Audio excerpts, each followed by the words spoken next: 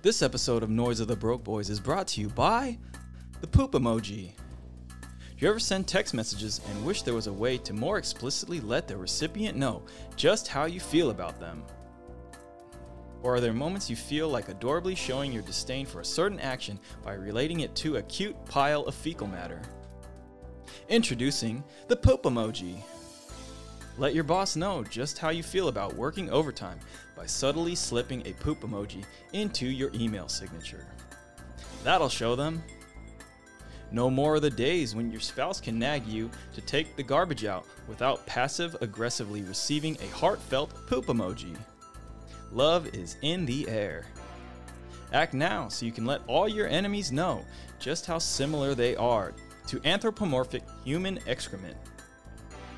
And now, on to the show.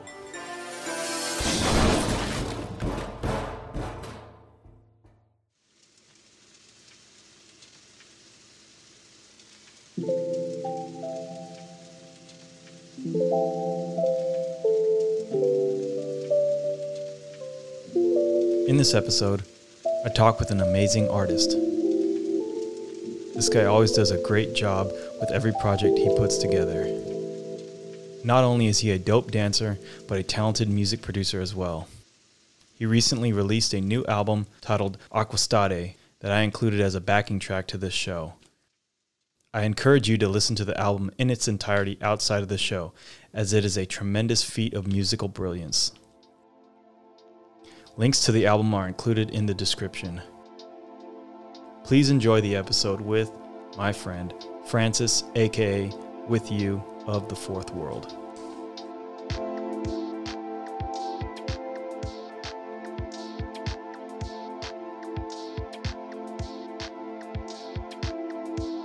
Welcome back, everybody, to another hour of Flaming Pollution. I am your host, Kurt the Hurt, and I have a special guest today. He is a true artist in every sense of the word, Mr. Francis, aka With You of Fourth World. How you doing, man? I'm good, man. Thanks for having me. Yeah, dude. I've been wanting to get you on for like so long, because obviously this is like an art podcast, and I feel like you are one of my friends that really embodies that word of being an artist. It's like it's like everything you do. It seems like it's a work of art almost. You know what I mean? Thanks, man. What do you think about that? I think I'm lucky. I feel really lucky. I mean, yeah, I'm just so lucky. I don't know what life would be like without that. You know, It would be a lot less meaningful. So. Yeah, I think art, it really is like a meaningful thing. It's like when you're putting a lot of effort into something and really, I guess, throwing a piece of you into everything you do. And I see that that's what you do. And that's why I really enjoy like all the work you do, which obviously is like music and dance and other things like that. So, so another reason why I got you on here is because you just released a new album, which hopefully I can pronounce this right. Acquistate, is that right? Is that close? Yeah, it's not too bad. Yeah, it's Acquistate, which means to like lie down. It's like if you're telling someone to lie down, but the way that I understand it is like, lie down, like rest, go to sleep, So, yeah. Is there what was the meaning behind that? Yeah, that was something where it's like growing up, it's something that I would just hear a lot from like usually my grandma or my mom, like to be like, go to sleep. Oh, you're stressed or you're whatever, you're going through whatever, you like lie down, like take a nap, to sleep, like it'll be, I don't know. I thought of it as like synonymous with like, if you go to sleep right now, maybe, things will be better tomorrow or like help with your stress, help with coping and stuff. Yeah. Yeah. Kind of like, it'll tone your emotion down a little bit. Definitely like in the moment, you're like, oh, I want to get angry or whatever, get really sad or something. But sometimes you just need to kind of like chill a little bit and let it brew in your mind, and you kind of you're all amped up, or you're gonna feel some type of way in the moment. But I guess that's a pretty appropriate title for an album that is like, well, you kind of have everything in there, like kind of like emotionally. It's you got.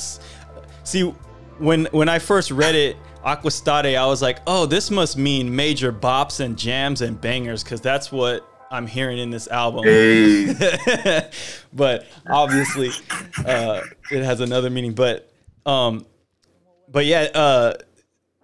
it seems like an appropriate title for an album, because it's kind of like that's what you're doing when you're listening to music, is you're kind of chilling out and like soaking in the moment, soaking in the mood, soaking in the sounds, and yeah, tight. Yeah, exactly. Yeah, exactly. Like you're able to, like get into a place where you're like comfortable enough and like open enough to let that kind of steer you, you know, because so much of the day, right, we're like, I feel like we're, especially like in our society, we're kind of like, we tend to be like, or like what's incentivized is like being goal oriented and being like, you know, having these like 4 things on your list and like knocking them out. But to be in a space where you can let go of that for a little bit and let, you know, another part of your senses take you somewhere. That's like, yeah, I think that's what's cool about it. And that's what I hope that like people could get into a place of, so that, you know, they can maybe, hopefully get like just transported to some cool places that like don't even exist, you know, like in the world, you know, but you can, you're creating, you know, like create in your mind to get, yeah. That's tight. Yeah, no. Yeah. So I know we're going to talk about this later, but you're a med school student, and I imagine that there's a lot of pressure in your life, and it seems like that probably really influences your music. Would you say that's true? Oh, definitely. Yeah. So much pressure. Like, yeah, I don't even have the words for it. Yeah, definitely. And like, yeah, that's like a, you know, obviously like pain and all, you know, all the different emotions that we can experience, like can, you know, have the things that come with that. But I think also like if you're even just trying to show up to try to make something or try to just do something like creative, like it's always gonna be fulfilling, you know, even if you don't have something to show for it, you know. And so yeah, definitely no shortage of pressure. Yeah, definitely. Yeah. So I wanted to ask you, the inspiration for the album, was there anything like particular behind it? I mean, it definitely seems like you got particularly in the first track, it seems like there's a lot of kind of like sound recordings, and I forget which song it was, but one of them it almost sounded like you recorded from like maybe one of like a procedure. I don't know. It was like kind of an interesting thing. It was a little hard to hear, but I was like, oh, there's something into this. So I could really sense that there was maybe something like behind everything. Yeah, there were. I mean, there's so many things. Like I don't know. I think like, man, where do I even start? I think like first off, I like you know how in video games or stuff or like different shit, like there'd be like Easter eggs, or movies too, right? Like yeah. That like the hardcore fans would be like, oh shit, you know, like that's a reference to whatever, or like, oh what? It's mad funny. Yeah, and so like I love doing that, and I would like sort of like put these little like audio snippets or things like that are Easter eggs from my life, but also I think things that you know, other people might relate to or have.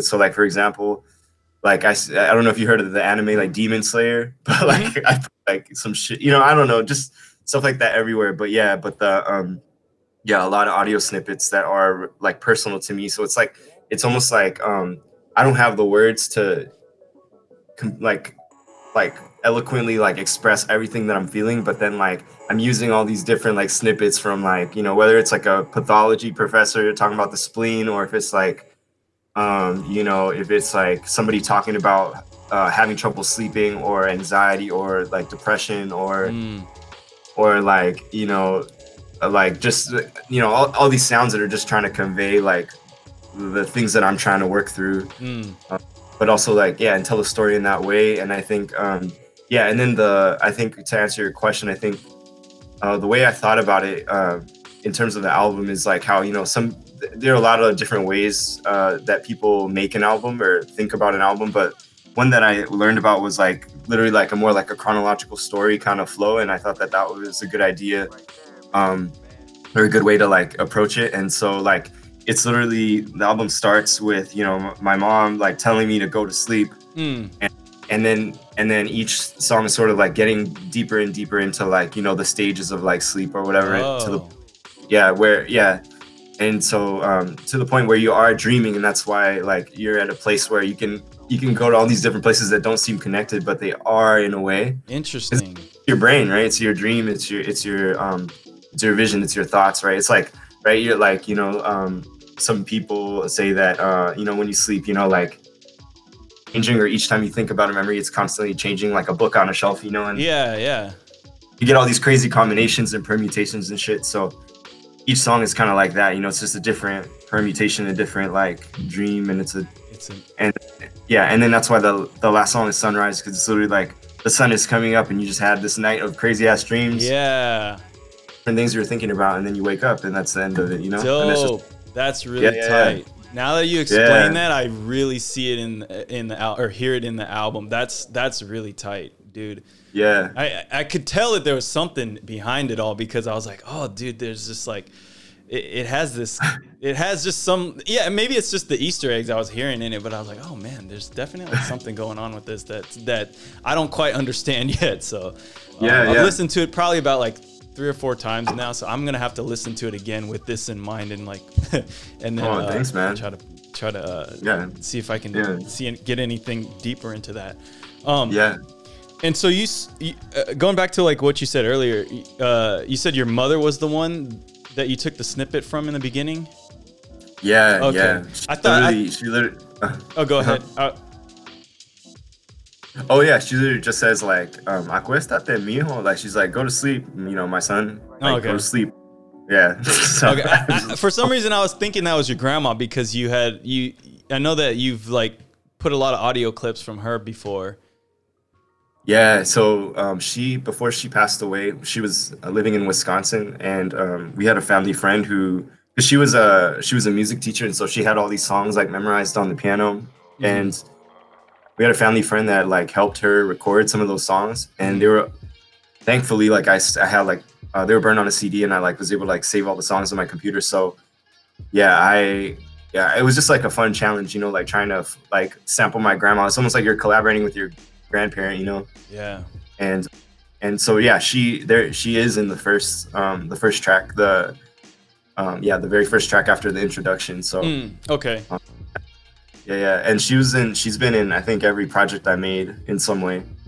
So, dope. Yeah. No, that's really I don't know, touching, I guess, that you kind of have a piece of like your history in all these songs, and it's obviously she's obviously a person who's had a huge influence on you and your music, and you, putting a little piece of that is really a touching thing. I don't know. It makes it more gratifying, like because I mean, like maybe I'm getting too meta or whatever right now, but it's like ultimately it's like we do all this stuff, and then it begs the question, like, what for? Like, why are we doing all this stuff?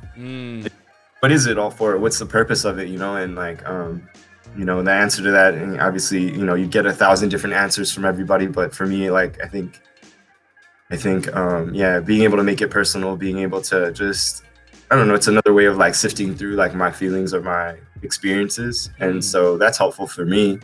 So, for somebody else, maybe it is too, and if it is, that's great. I think it could be helpful to people. So.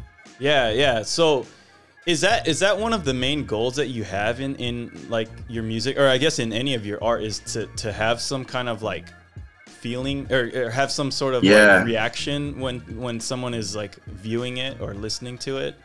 Yeah, I mean, I would just hope that it could resonate, it could connect in some way. Like, I don't really know what that will look like or whatever, but but once in a while, I'll get a message from someone and they'll say something like that, and it's always interesting to hear what they say or what they picked out or what they they felt. But I think I mean, if like a bunch of if this just random like crap load of sounds that have just been mashed together can make somebody feel something or rethink through a situation or like move past something difficult or whatever it is, or get them interested in like, and be like, I've never heard of this sound, like, where is this from?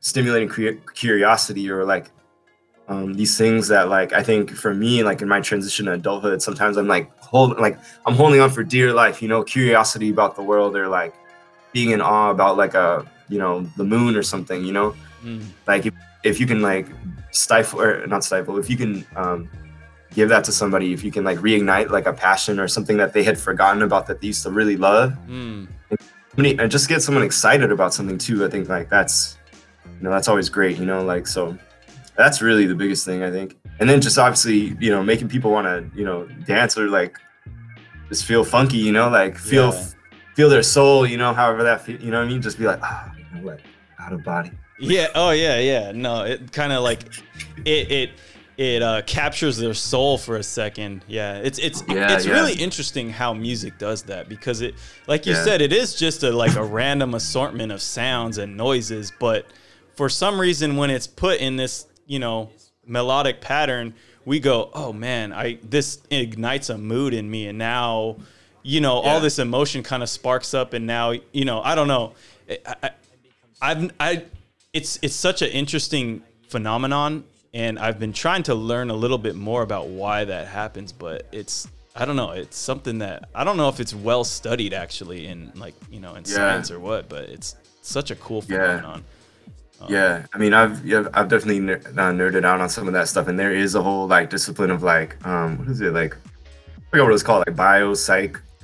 I don't remember. I remember there was just this 10-minute video of this techno dude, probably from Berlin. He was like, "No, I'm not even gonna try to impersonate him because that would be a bad look right now." But yeah, talking about, he's just talking about like, the way that he was processing the drums and how the brain interprets it, and then obviously like just like I don't know if the science has changed on this, but like at one time there was this idea that like the memory centers in the brain are close to where a lot of the auditory processing centers are too. The same, it's like, and smell too. You know, the same way that like, you know, you smell like, I don't know, what's your favorite food, Kurt? Well, you know what? I think what you're saying is like when you smell something and it just ignites a memory. Like for me, it would be, it would probably be the way that my grandma used to cook her turkey for Thanksgiving. Like when I smell that, I'm always like, oh my God, it like takes me back to that moment. Or like a lot of the stuff she used to cook, like a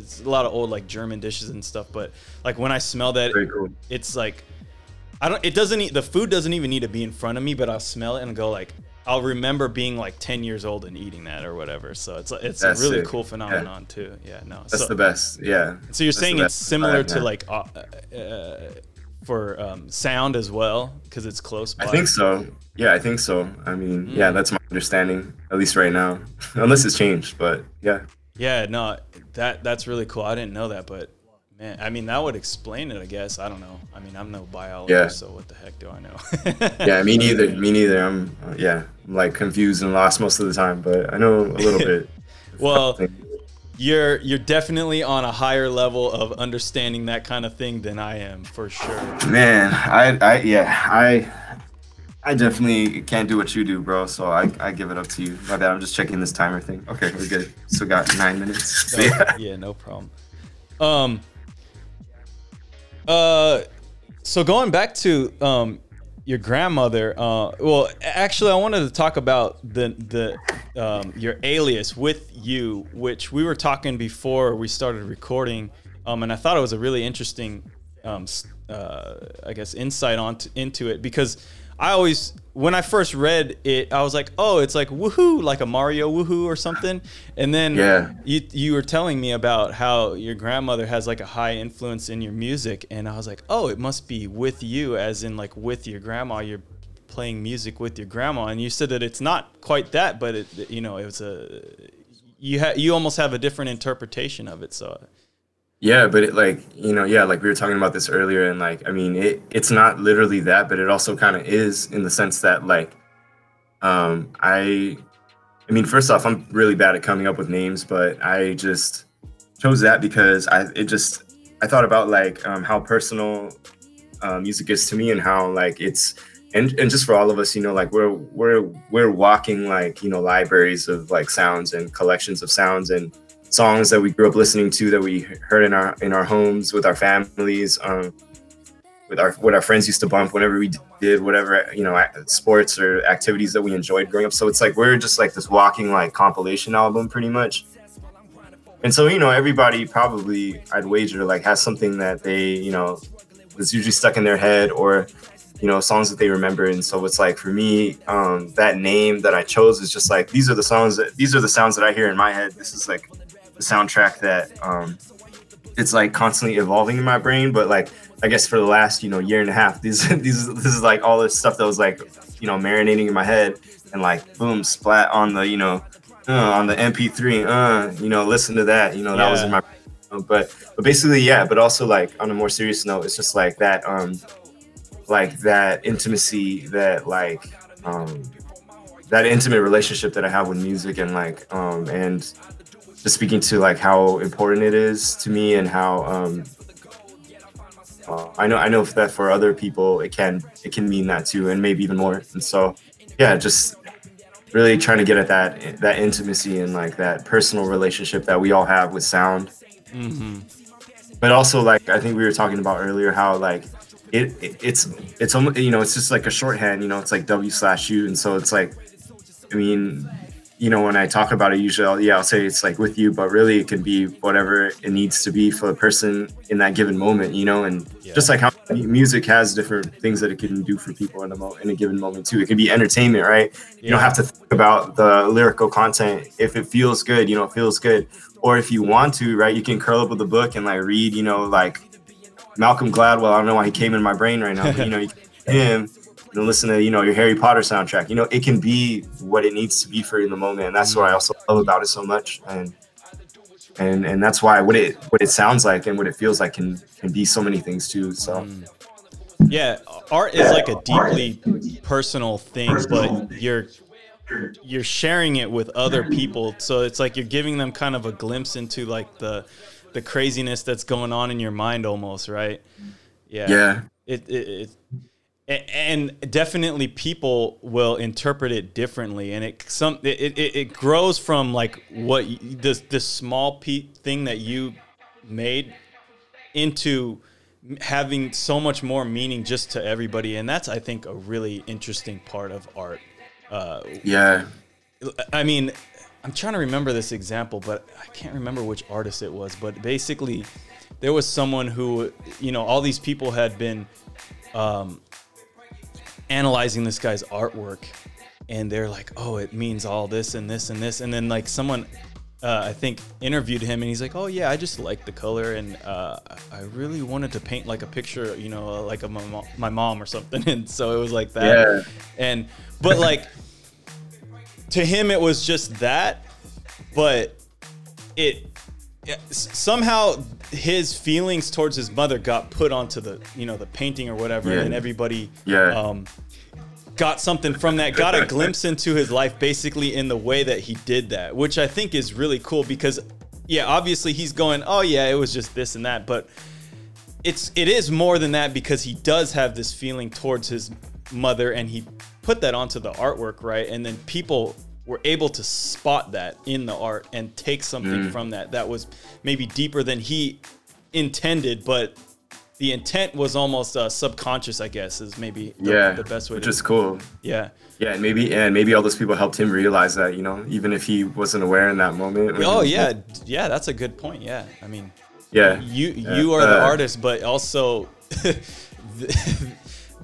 some of the most artistic qualities of it isn't so apparent, and other people have brought it to your forefront. So true. I remember, like, I forgot what artist this was or something, but I remember more like abstract modern art, you know, like I guess, you know, the, like, when people kind of generalize like modern art as like, you know, like a circle and like a square and then like a splatter.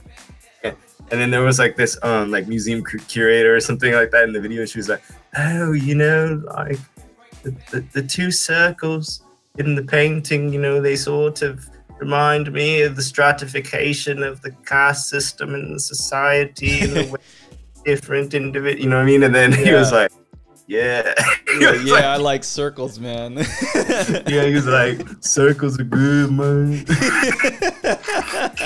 That's tight.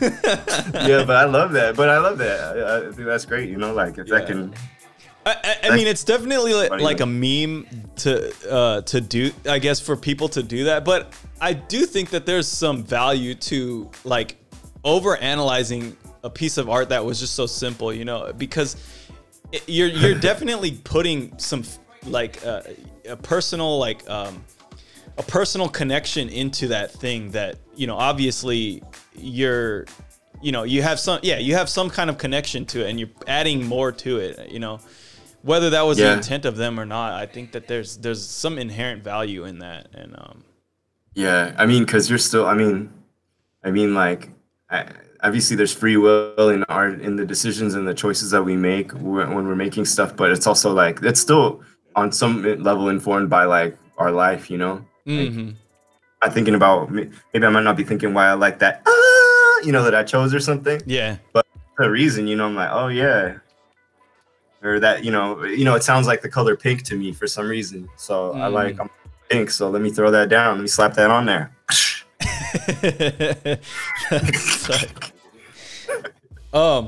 So moving on to this next topic. You've been a dancer for a long time, a b-boy. What do you find is the like relationship between like music and dance, music production and dance? I think so many things. I don't know. I think like obviously in the most literal sense, like as dancers, we have a little bit more perspective on like the stuff that makes us want to, you know, go off, you know, like. Mm-hmm. But so now you're creating the thing that makes you go off. You have control of that too. So. Yeah, you have a gauge, you know, you have a natural gauge of what your butt is doing, you know, so it's like the more heat you're just like, you know, you're like, dang. There it is, dude. You know? First twerk. Like, oh shoot, badonk. And then, you know, that's your like, you know, little meter, you know, like, oh yo, limit break, you know. Limit break, that's what's up. Yo, Final like limit Fantasy, break, like I can drop this, reference. You know. But yeah, no, but in all seriousness, yeah, like definitely I think like that's a gift because you have more insight on like, I don't know, what you like to hear and what you think other people might enjoy like dancing to and stuff in any genre. But what else? I don't know. I think like just I don't know, just playing with different rhythms. Obviously you've heard a lot of different dance music, so that's gonna have an impact on like things that you want to explore, things that maybe you think would be fun to incorporate, maybe that you've never heard before. Mm-hmm. You know, you might like this style of like popping music, but then you're like, oh, what would that sound like with like bossa nova or something? Oh, interesting. Yeah. You know, like that, you know, again, like you can create like creating new grooves or like new stuff like that. And then it's kind of like a feedback loop, right? Like you can create something like that and then maybe that can help a dance evolve or like a person's style evolve too. So it's kind of like you're giving more people to play, more like a sonic palette to play with. They can evolve too, and I'm sure they all kind of like feed into each other. But yeah. Do you ever like make a track and then you're like, oh, this is a banger, and then you just play it and start dancing to it, and then start like creating some new move or something? Yeah. Oh yeah, for sure. Yeah, I've just been like, go roll on the floor, and then like I'm like, yo, yeah, that's happened before. And I think that's part of it too, you know, your question. It's like, I think it's like, at least for me, my thoughts on dancing are like, you know, it should be, I mean, you should try to at least understand and appreciate whatever that foundation is. And then like, so honor that, and then try to, do that, incorporate that into your dance and stuff. But it should also be like, you know, unapologetically like yourself, and it always fun at the end of the day, you know. So it's like if you're making, you know, a dance music or whatever, and it's not feeling fun and it's not feeling real to you, then it's like, for me, I don't see as much of a point to it. But for me, you know, like I think it should just be fun, spontaneous, you know, ideally not sounding like, you know, like mixed well and like not sounding bad. But yeah, but aside from that, as long as it's fun, it's just you doing your thing, and just kind of where you're at with trying to make dance music, then that's okay, you know. I think it's more for the people than for yourself anyway. Yeah. Yeah. You mentioned foundation and what I guess like what is your, how do I say this, like what are your thoughts on foundation, and I guess how do you reconcile that with I guess like being what you were saying earlier is unapologetically yourself? Yeah, I think like, I don't know. I mean, I guess we could talk about it within like breaking, right? Like, yeah, in breaking, yeah. Yeah, like I mean, there's so much merits to learning a chair freeze, right? Or just like how that, the concept of what a freeze even is. Because if I'm not aware of that, then I mean, there's nothing wrong with like just freely like, you know, like just like and stuff. But I don't know. I think there's just so much value in like understanding like what are the cornerstones of like of this dance, you know, like what are the things that make breaking, like footwork, you know, like you know, and you know, like, and having that understanding, and at least, you know, again, within like the realm of like what your body can actually do, like trying to learn that, and then from there, I'm sure like through the process of learning that, you're always finding yourself, and you're always you know, you try to learn like a step or a pattern, and you accidentally slip this way, and then, you know, that turns into something that is you, that is unapologetically you, because it's part of your like journey, you know, trying to learn foundation or whatever. And then like, yeah, and it just helps you to bet, like if you have that understanding of that foundation, then it helps you to be yourself unapologetically more, because then you have that platform to stand like firmly on. And it's the same thing. It's the same thing with music. It's the same thing with like, like what I was telling you about the medicine stuff. Like when you have to present a patient, you know, you have your foundation, and like you're gonna throw you around now, because there's more wiggle room for you to be yourself, because you honored what that foundation is, and you made sure to know that well. And so now it's like, you know, now you have like a clearer way to tell your story, you know, like you can you know, like you can cook this omelet for somebody and give it to them, and you can put bell peppers in it. But the thing that they'll notice is that the bell peppers, because it's like, it clearly tastes like an omelet, right? Versus like, I don't know if you didn't know how to make an omelet, and then people would just be like, yeah, who made and then they wouldn't notice your bell pepper. Yeah. So the same type of thing, I think. Yeah, no, I've always thought about like foundation kind of like as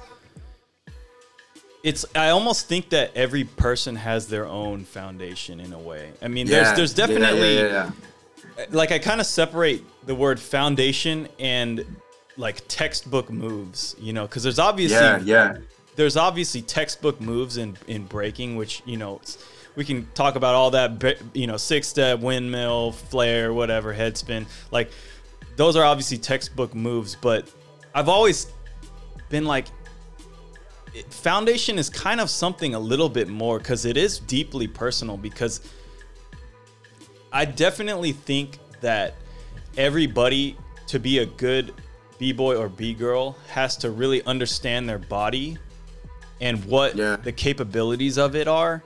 And then you take those textbook moves and use and have your body like perform those, and that becomes your actual foundation in that sense.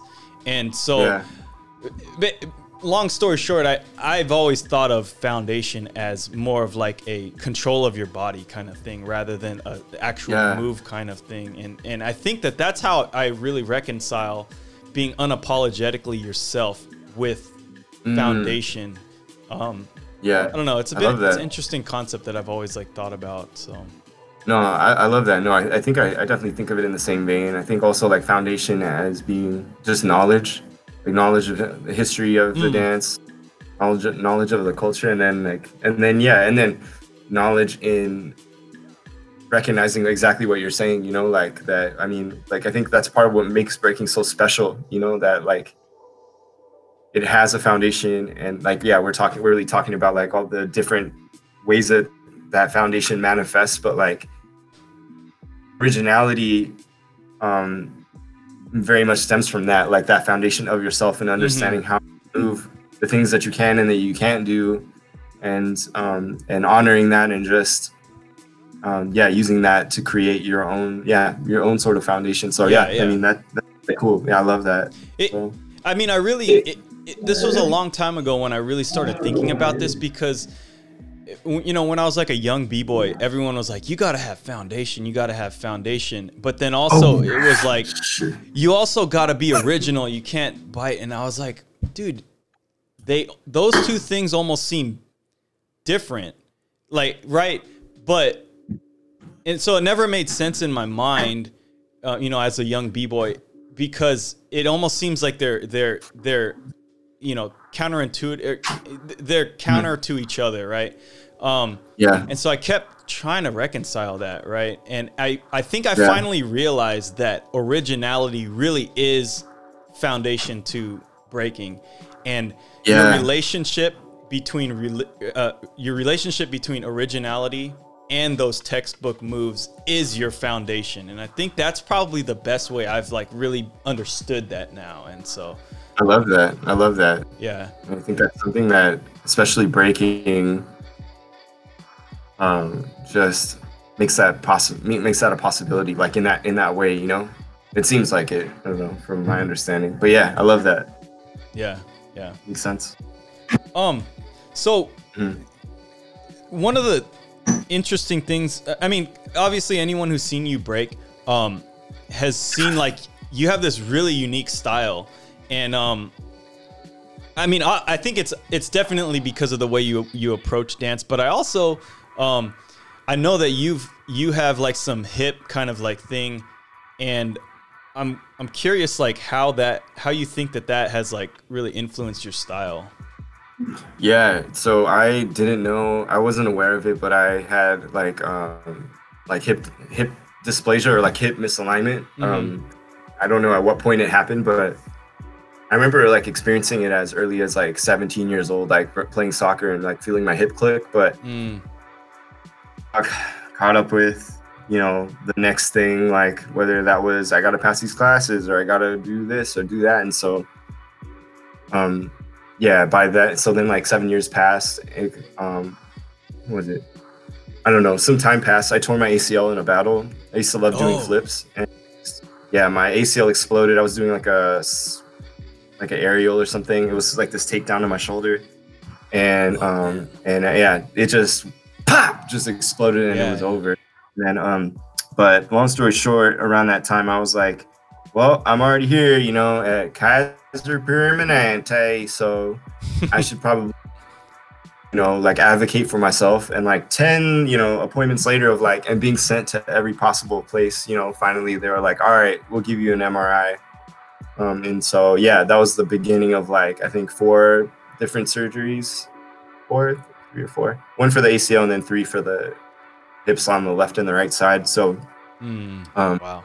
Yeah. And like, so I had like a lot of cartilage damage because I was like a hardcore skater for like 13 or 14 years, just jumping off shit. Yeah. That'll F your body. Did a lot of damage in there. Yeah. Like, and so like, I'm like pre-osteoarthritic probably. Like I'll probably, I mean, knock on wood, but it's probably going to happen. I'll probably need like hip replacements and stuff. Oh man. And so at the time it was tough because, you know, and it still is, you know, dancing is still my main form of exercise. But that was really devastating at that time because it's just like a lot of, one conception of human suffering is like loss of self, like loss of sense of self. And for me, that sense of self is derived from a lot of things that I enjoy doing, right? That are physically active. Yeah. So that was really hard. And so, you know, but again, you know, we're really fortunate, you know, we are, you know, we break, you know, and so, and, you know, and we enjoy other dances too, right? So I was like, well, I could just say, you know, I guess I'm just going to quit and that's it. But it's like, I don't know, you know, I imagine like from your experience too, there's probably been some times where, you know, you have this love that's just like constantly overflowing and that's not going away. But then, you know, other aspect of your life is trying to, you know, come in the way of you engaging with that love in the way that you want to. And so I guess I just came to a crossroads where I was like, well, I guess I could just stop but I don't know. I don't know. I'm really stubborn, and like I just wanted to figure it out. Because I remember I remember one of my surgeons, like, he was like, "Oh, so this break dancing, like, what are you doing?" I was like, "Can you?"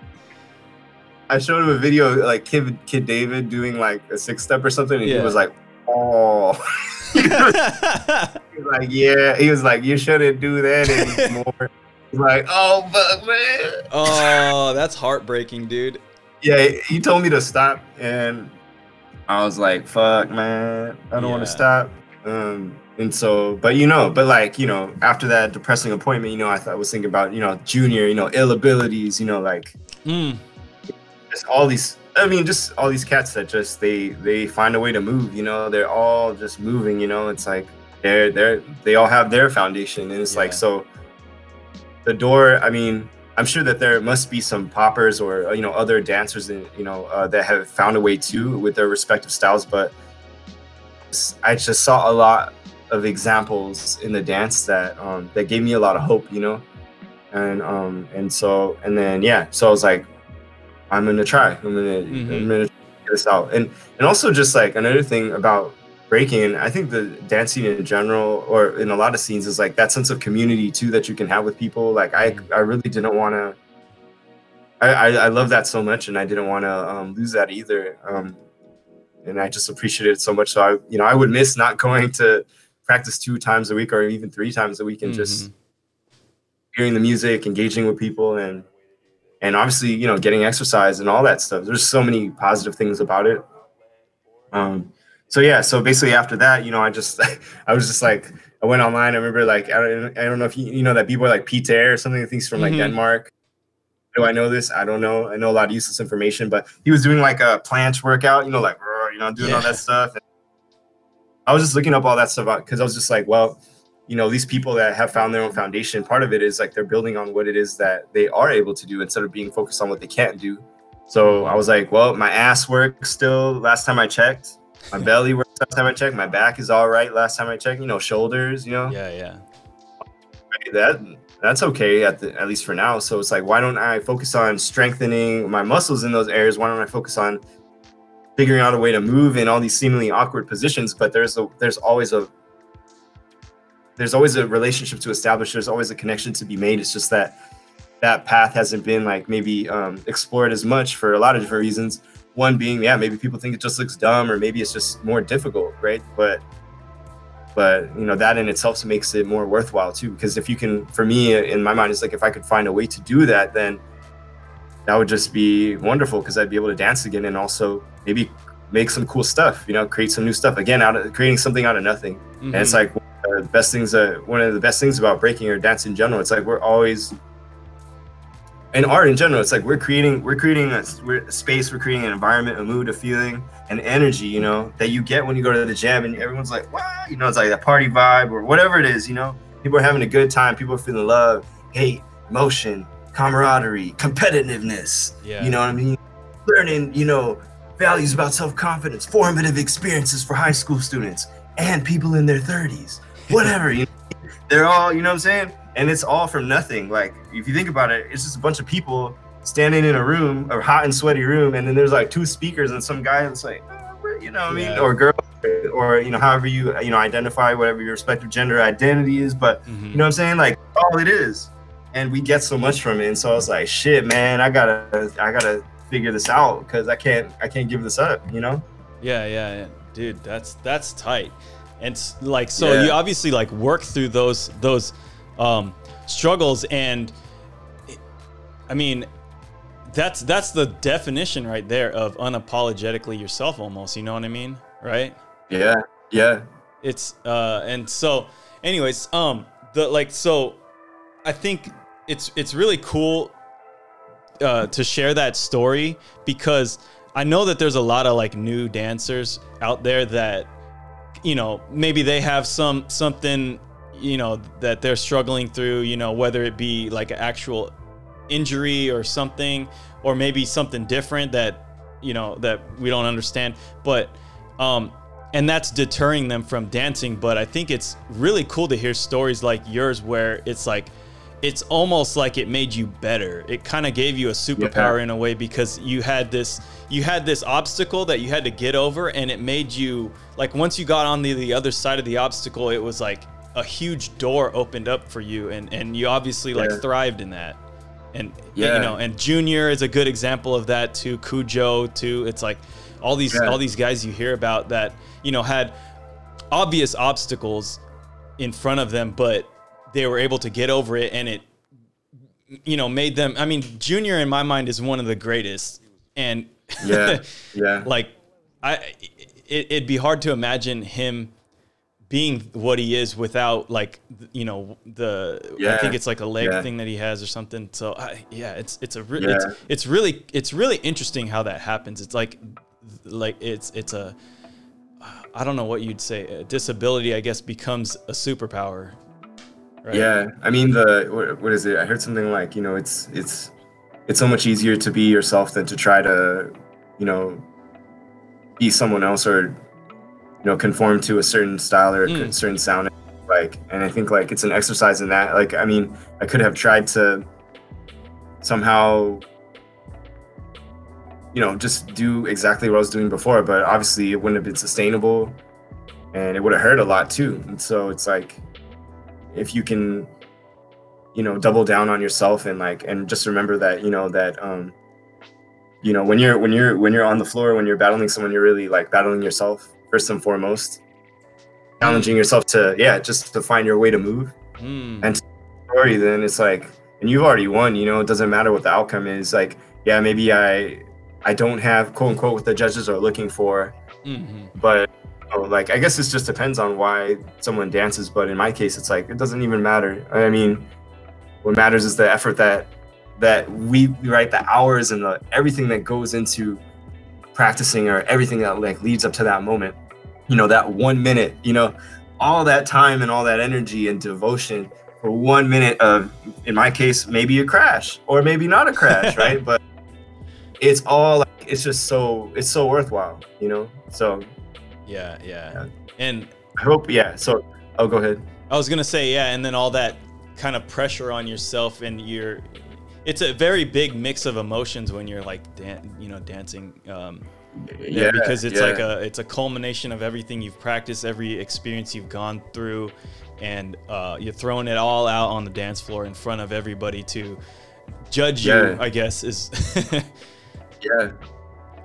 and it's hard not to feel that too in the moment. I get it, like, we're human, right? Like, I would still get nervous and all that stuff, but I would just say, man, like, to anyone out there, if you just rolled your ankle or you broke your arm or whatever it is, just, you know, I mean, there are just, if you can, you know, after you obviously like feel the grief you're gonna feel or whatever it is, and you're able to like let that like flow through you after that, and then, you know, just think about what it is that you can, you know, what are other parts of your body or other things that you can focus on? Can you, or even like in your mind, right? What are things that you can learn about?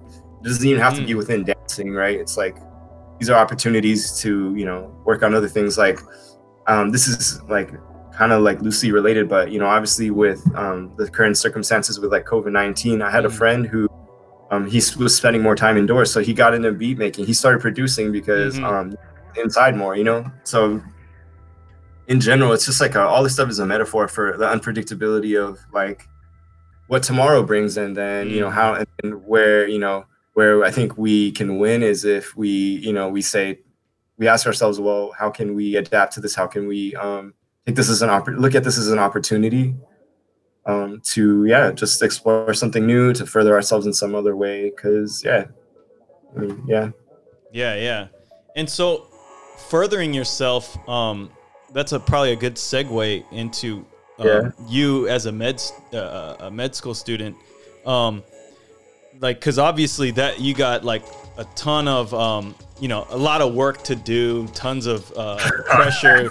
Like, it seems like such a crazy thing to be juggling while doing everything that you already do. And can you maybe like give us a little bit about that? I mean, shit is hard. I think, like, I don't know. I feel like fortunate that like a lot of the things that I've been able to pursue or keep doing are things that you can do. Like they're flexible schedule wise. Like I'm not in a band. I don't need to hook up with 3 other people to, you know, and then everything that comes with that or whatever, if I want to record or something like that. And I don't need to go to like, you know, some club if I want to practice. You know, I just roll, I just walk a couple feet and then I just roll around, you know. I think like I've had to, I'm lucky in that way, and like I've been able to you know, sustain myself because of that, because of the fact that, you know, like at that random like 2 a.m. part of the night where I was at the library and I just was done studying or whatever, I could just go do that, you know. It would be different if I played golf or something, but luckily I don't. No diss to all the golfers out there. Oh, shade, throwing shade. Ajax loves golf. So, shit, sorry, Ajax. Man, I don't even know you, man. I just no, he's okay. Hey, man, don't put that on the highlight reel, man. I might get called out online. You know? Nah, he's chill. Online Instagram live. Hey, call out. Or here, hey Ajax, golf is whack. Oh, no, I'm just kidding, man. dude. Anyway, I mean, it's like, but anyway, I always have found myself wishing I had more time, you know, to do all this stuff. But then again, you know, I think about like before I started school and like, you know, when I was, you know, back out on the West Coast, how I would just have some days of like crazy writer's block where it would be like, I'd technically have an entire day to work on stuff. And then I'd just be like, oh, yeah, like just, you know, couldn't break through, whatever, you know. And then that versus it's like some days I'll have like 15 minutes or 30 minutes, but you can, you know, sometimes you make a lot of progress. So it's just like you just don't really know like what's going to happen when you show up. What's most important is just showing up and being open to the possibility. And like I think I've gotten better about like all these different strategies for a creative block, and so that's been really helpful. And just remembering like days like that, where it's like I was at my Oakland apartment and it's like I had a whole day, but I couldn't do anything, right? Yeah. So it's like greener type stuff, you know? So that kind of helps me feel a little bit better about my life right now. Dude, I definitely feel you on the writer's block thing. It's like there's moments where you're like you really want to do something and you just like I don't know how to do this right now. It's like it's almost like your brain just said, nope, this isn't gonna happen right now. And dude, it's a really tough thing. And I mean, I imagine a lot of people struggle with this. And so I've come up with a few ways to get through it, but I'm really curious about like the like your strategies. I mean, you obviously kind of talked a little bit about it, but maybe you could expand on it. Personally, what I like to do in terms of breaking is I just say, you know what?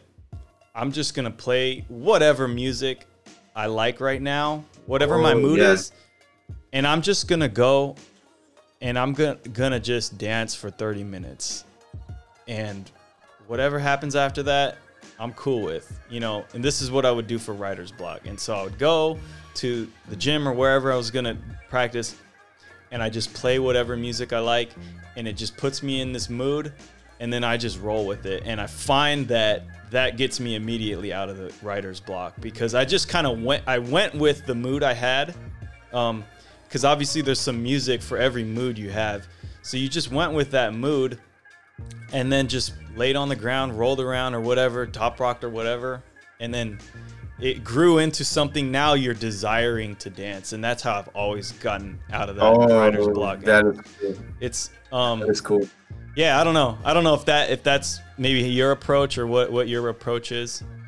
Yeah, no, I think so. That's only a big one. Like when you talk about like that desire to dance, like it makes you think about like the things that more times than not, the things that help me get out of it is when I feel compelled by something, whether that's like a sound or a song. If it's practicing, it's like very similar. It's like I'm not gonna think about how I'm getting to the floor or what I'm doing.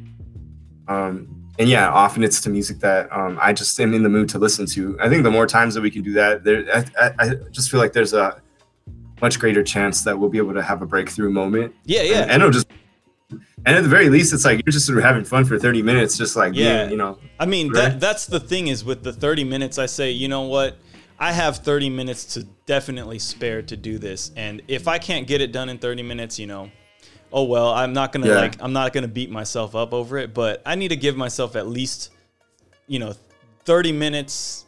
I definitely need to just dedicate to this to try to get something happening. Yeah. And, you know, and I find that most of the writer's block comes from you trying to force something on yourself. And so, yeah. And so, yeah, my strategy was like, don't force it, other than that you're just forcing yourself to be in this space for 30 minutes, you know, and whatever happens after that is cool.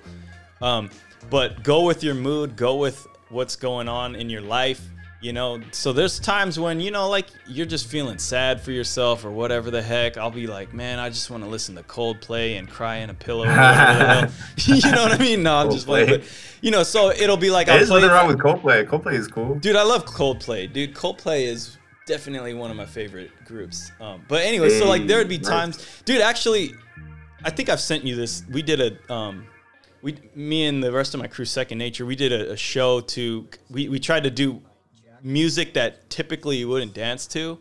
It was kind of like I remember that. Yeah, it was like one of our guys was good at like modern dance and ballet and stuff, and so we got a lot of inspiration from what he was doing, and we were like, let's try to make like a modern dance show out of breaking. And so we just took all these songs. So one of the songs was actually a Coldplay song. I kind of made the whole piece for that section of the show, and it was to this Coldplay song. I forget the name of it. That's sick. But yeah, no, but I mean, that sprouted out of just me going like, oh, feeling sorry for myself. Like, let's listen to Coldplay, and then take 30 minutes to just dance. And then like I found that I just started dancing and creating stuff, and it was like, you know, kind of in a different world than like what you would be doing at like a jam or something, but it's still like novel ideas and something that's going to help you grow as a dancer. So I like that. You know? I love that. Yeah. I mean, yeah, in the literal sense, like just different sounds and rhythms and stuff like that, and speed just like opens you up to moving differently. You're always going to move differently. And so, yeah, that's for dancing. Yeah. That's such a huge way to get out of that for sure. I was just going to say that, oh, definitely send me that again. I want to watch that again. But, yeah, I'll send it to you. Yeah, but also, when you were talking about that desire to dance, I think that makes me think about, just the desire to do anything creative in general. Like, and I think for me, again, that goes back to, like the question of why, right? So like, what I mean is like, you know, some days I'll come back extremely exhausted, and more times than not, sometimes the act of practicing or trying to work on music or something felt like it was almost like ink bleeding onto the page from the day, and that ink being like this goal-oriented, like task-oriented kind of thing, like I need to finish this and this, you know what I mean, and by this time. But it's like that's not why I'm doing it. But I forget a lot, you know. Most days I forget, and when I'm able to be in a place of like desire, right, like when you're listening to, you haven't even started working on stuff, but you're listening to something that makes you feel the desire to make something because you love, you know. For me, it comes from like that love of music being like filling me so fully that now it's just like pouring, like, you know, out everywhere. And it's pouring out in terms of the fact that like I want to make my own version of that, you know. I love it so much that I want to, you know, tell my story. And so like when I'm in a place where I feel that desire, whether it's like you know, like you have literally nothing in your production program, and you find one really funny sound that makes you laugh, you know, then I feel that desire of like, yo, this funny sound like into something, or that song that you really enjoy, or seeing a project that like, you know, your previous guest, you know, DJ Fiction, is that Fiction? Yeah, like me, you know, whatever. That's the only way I'm able to like get out of it. If I can come to that place of like desire or like feeling compelled, you know, that's the only way. Otherwise, it's just like, I just feel like I'm just checking. It's like a to-do list or something, but then it's like, it doesn't have any meaning for me anymore. Not to say that there's not merits to like, because again, on the topic of finishing things, like there's merits to, you know, trying to start things that trying to finish things that you started and stuff like that. And I could talk about that forever, but the point is that I think like what sets you up, like the assist or whatever, the assist pass to like for your slam dunk is like the that desire that you're talking about, and however you come to feel that way. It's creating the desire out of like whatever situation you're in at that point. Yeah, and exactly. I definitely think that art it'll create more desire to do what you're doing. In for example, like dancing. Like once you start dancing, you want to dance more. But when you're on the fence of going like, do I want to actually dance or not? That's the hardest part, I think, for me, because it's like, oh, I'm tired, I'm exhausted, dude. Like today sucks. Like my, whatever, stupid whatever was going on today. So you just got to jump off the fence, really. And so that little 30-minute rule is basically me jumping off the fence. Like, let's just go into the space, see what happens. And then, hey, it just happens after that. You know what I mean? I don't think I've ever left a session, after 30 minutes, even though I've completely dedicated myself to like, after 30 minutes, if you want to leave, just bounce, and there's no hard feelings at that point, but I don't think I've ever left after 30 minutes. And there's been times when I was like, fuck dancing, but I still was like, let's go, let's just do it. And so I don't know. That makes complete sense. I mean, even last night I experienced that. But I never regret it. When I finally get to that place, it's like, man, this is like the best gift I could give myself, And 30 minutes, like that's crazy. Like, because that night I wanted to just go to sleep. And then, when I do that, I feel even worse the next day. I feel like I have less energy, I have less, enthusiasm. But it's just nuts. How like once we get over that little hump, then that 30 minutes for me, at least, it's like a reboot. It's like a reinvigoration. It just helps with everything. So, I don't know the psychology of it, but there's got to be something in like being basically mentally drained from whatever you're doing. In your case, like, being in med school, but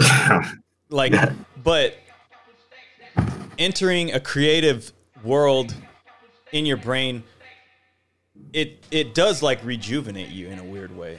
Oh yeah. Oh my gosh. It's the best thing, man. It's like, there's this producer from Los Angeles named Teebs, and I remember he had this interview where he was like, he was saying that like, music is the only place that makes sense to him. He was like, it's the only place that makes sense to me. It's a place where I can go. Yeah, something like that. It's the only place I can go where everything makes sense to me.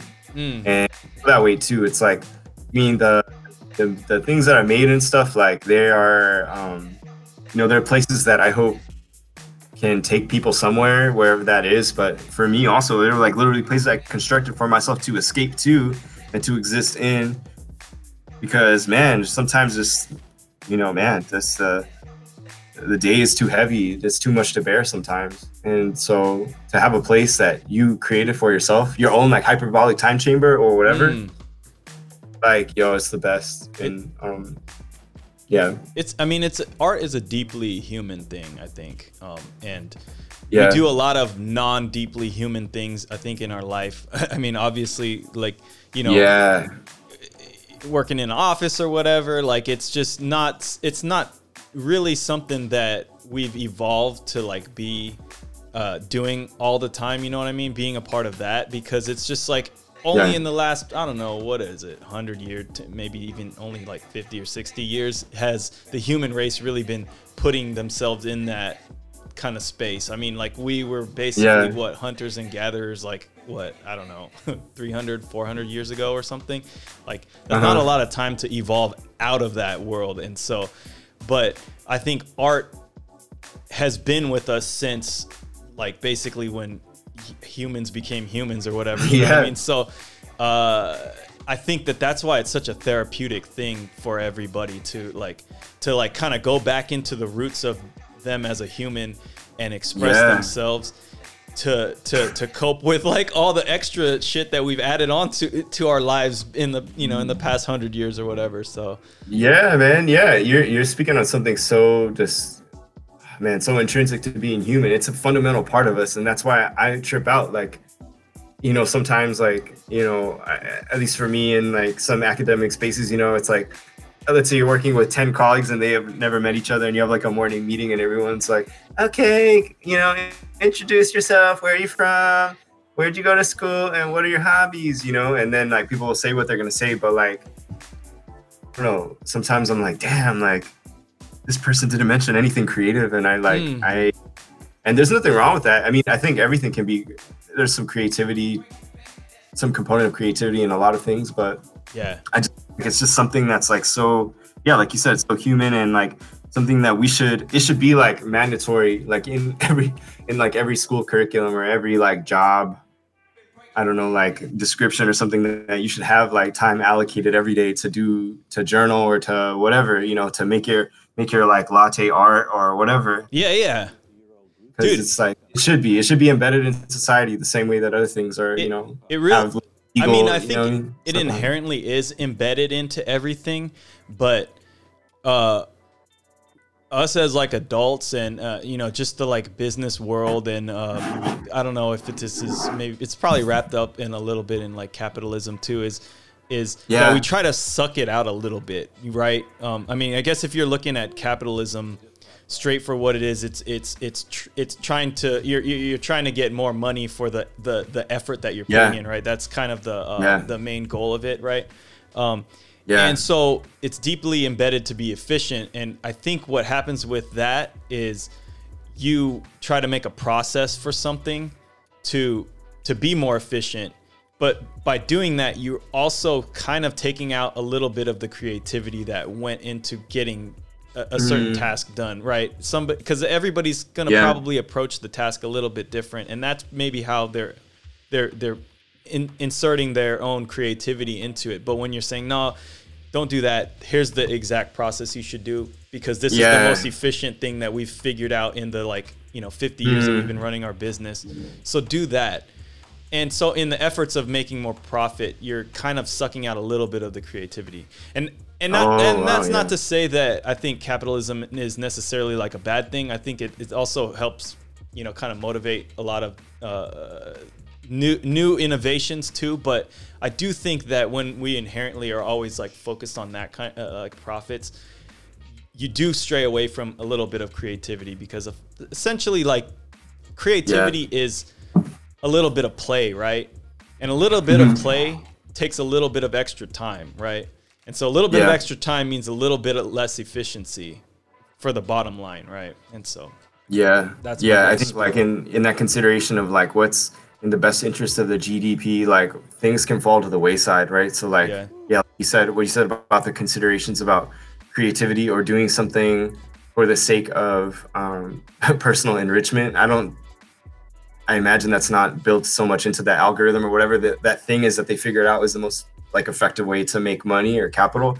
And also just stuff like other things too that can fall to the wayside are like human rights or like or these considerations that are also fundamentally human, but like all too often like we kind of turn a blind eye to them, like but that's a whole nother conversation. But but creativity is a huge part of that too, that I think is a lot of the time, because really, like if you think about it, I mean one could argue that like there's not really an end point to that, right? You keep finding ways to generate more and more and more, and then what, like what about the people that have been building that for so long? Like how's their spirit, like are they able to be creative? Are they able to have fundamental rights? Are they able to live a healthy life, and also I guess while still being able to help like generate that capital or whatever? I think probably what the way to maybe fix that, and maybe this is getting too political, but is to like really is to put like the human part about it over the profit part of it. It's okay to make profit. I'm not against that at all. But definitely when it's when that's stepping on, creativity, human rights, stuff like that, that's not a good position to be in as like a for the human race, right? It's yeah. I don't know. I mean, as dancers, as creative people, as podcasters. I mean, like, I think it's like inherently political, and it's inherently also, like it's a platform that gives us this opportunity to address or speak on things that we're also passionate about too. So it's like, I think there are also things that we can't really separate. It's like that creativity feeds into that too, and so like with the music stuff too, it's like I didn't want to obviously be preachy and stuff, but I also wanted to paint like a real picture of like, because like my mental condition is also, it's just a mirror, like, and for many of us, like our art is just a mirror of ourselves and like how the world is like affecting us in that moment. And I'd be too explicit with what I like made and created, but it also is like openly trying to start a conversation about whether that's mental health or like the socio-political context in the United States, or the isolation that I feel and have felt as a result of school, or obviously everyone needing to be indoors for people's safety and stuff. Like, I don't know, I guess I'm just trying to say in a convoluted way that like we have a responsibility as artists to create spaces for people to like think about these things and talk about them, and and maybe even motivate, energize, and create enthusiasm around doing something in their own way. So yeah, to make this world a little better. So yeah, no, and I was gonna say, yeah, really the only way to make the world better is to like make a conversation about the things you want, the changes you want to see. And all too often I think things get like super political or whatever, and like people just go into like a emotional state and want to like, I don't know, not want to have that conversation, and I think that's partially why I created a podcast, because it was like that. I mean, I'm just a dumbass out here, like, and oh, come on, man. I feel no. I mean, honestly, I feel like you're not a dumbass. I feel like any kind of brilliance I have is a culmination of all the brilliant people that have had conversations with me, right? I think I'm just like a dumbass that like was able to like soak in a little bit of brilliance from everybody. And so, before I was doing a podcast, I was still like having conversations like this all the freaking time with people, like, after practices or whatever the hell, I'd be, doing that. And I would be like, man, I learned so much stuff from just this person, and they might have just been some regular ass person. I remember, I think I talked to like this homeless dude, and he like put me on game about so much stuff. And, but anyways, like, so it's like being able to like pull stuff out from like a conversation, I think was super helpful for me, and I think that it would be very helpful for other people too. And that's kind of why I decided to make a podcast, because it's just like a conversation needs to be had to like really grow, at least for me. And so I mean, dude, we've been talking about this for so long. I feel like for so long you had been talking about, oh man, should I like work on the YouTube stuff again, or like, I want to do this podcast and everything. But it's like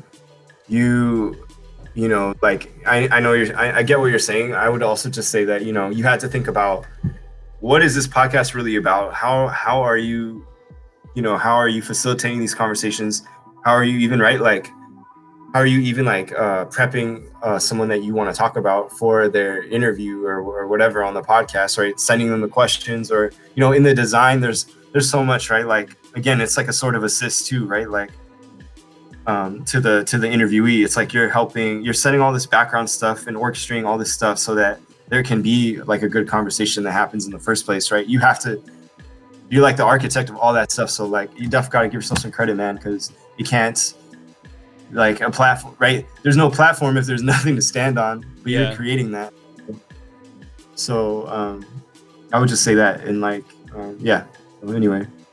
Yeah, I mean, dude, I'm trying. You know what I mean? Yeah. It's like I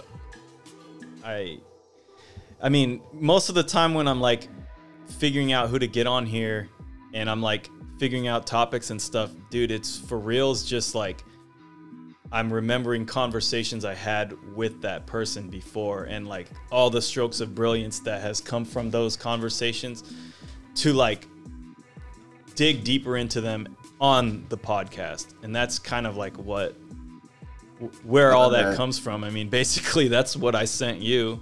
I mean, me and you have talked about tons of stuff like that before, all these questions that I've sent you. So, I mean, again, like maybe there's some brilliance in me, maybe, I don't know, but I definitely think there's a lot more brilliance in the people that I talk to. And, you know, there's a function, I think that there's a function of my own intelligence that is highly, you know, probably like 95% of it is from all the like smart people around me, I think, you know.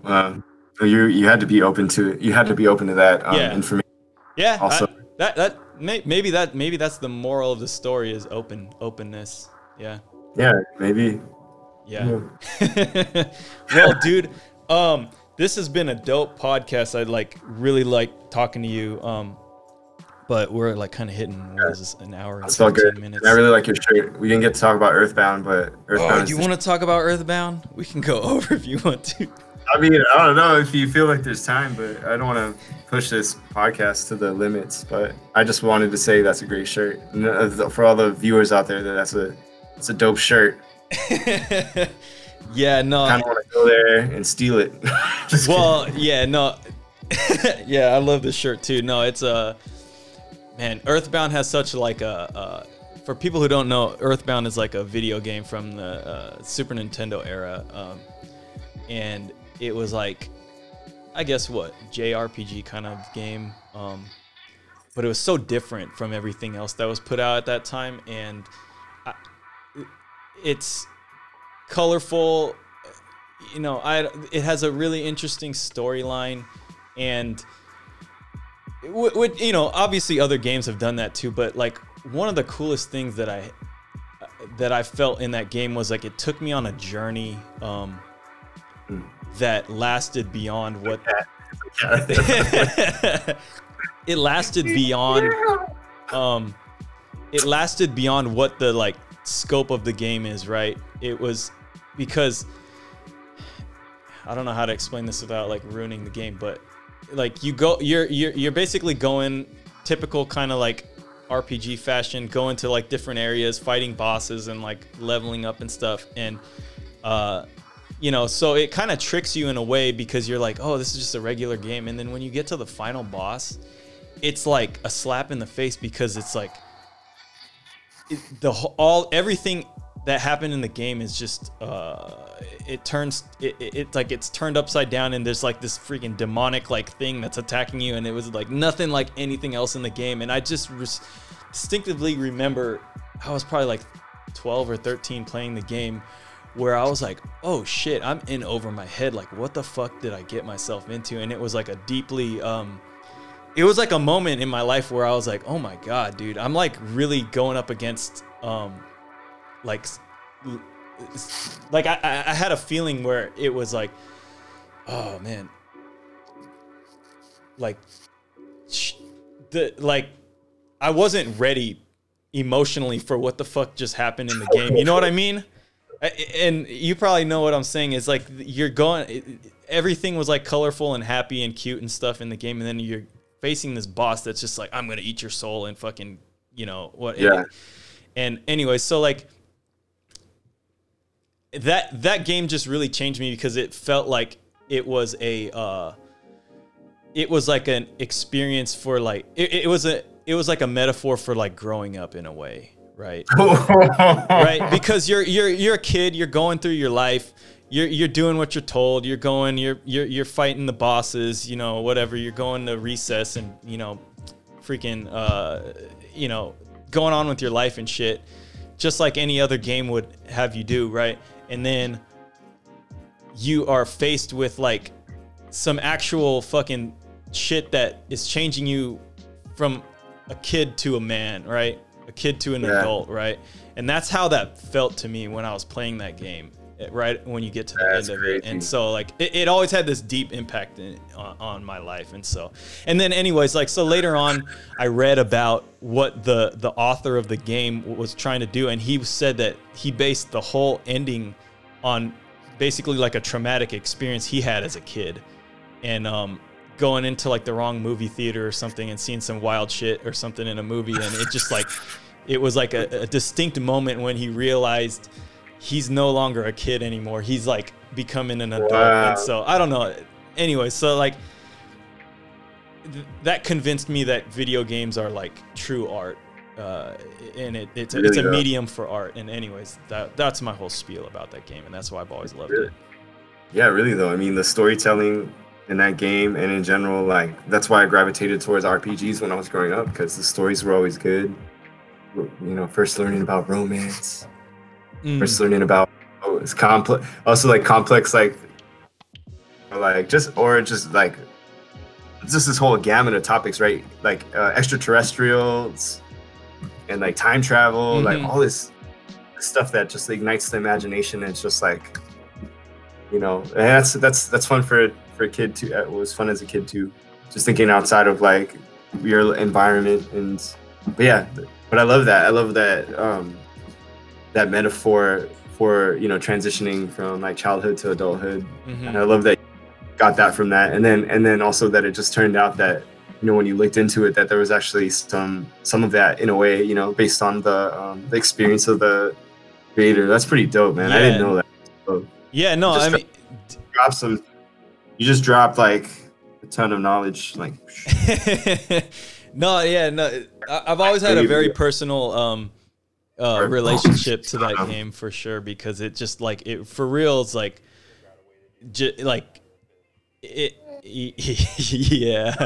yeah. No, it for real has had like an impact in my life. I love it. And you know, which is what art does, and so. It was a definitely a defining change of perspective, I think, in my life. And so, wow. Anyways, I love that, and I love that you had some time and space to talk about that on this podcast, because I imagine most of the time you're probably more concerned with helping the guests say what they want to say. But obviously, we both love that game, so hopefully that was fun for you. And I enjoyed hearing it a lot, because I was nerding out like, what? But yeah, it was fun. That's some super nerd shit. Well, anyway, so hell yeah. Before we go too much longer, this was a great conversation, dude. I'm really glad that you could get on, and hopefully once COVID is over, we can like do something in person, because obviously I really want to do these kinds of things in person. Video calls are not my favorite thing. But anyways, while we close this out, what are your how can people get in contact with you? I know you got your Spotify, or you're on Spotify, you're on SoundCloud. Yeah, all that stuff. Instagram, Art is in the Eyes, right? Yeah, you can send me a Telegram. You can page me. You know what I'm saying? You can knock on my door. And actually, don't do that. That's you don't come to his house. Society. I don't know. I got some links. Like, I'll just give it to you, and you can like post it on the thing. Like, yeah. I mean, check if you want my number.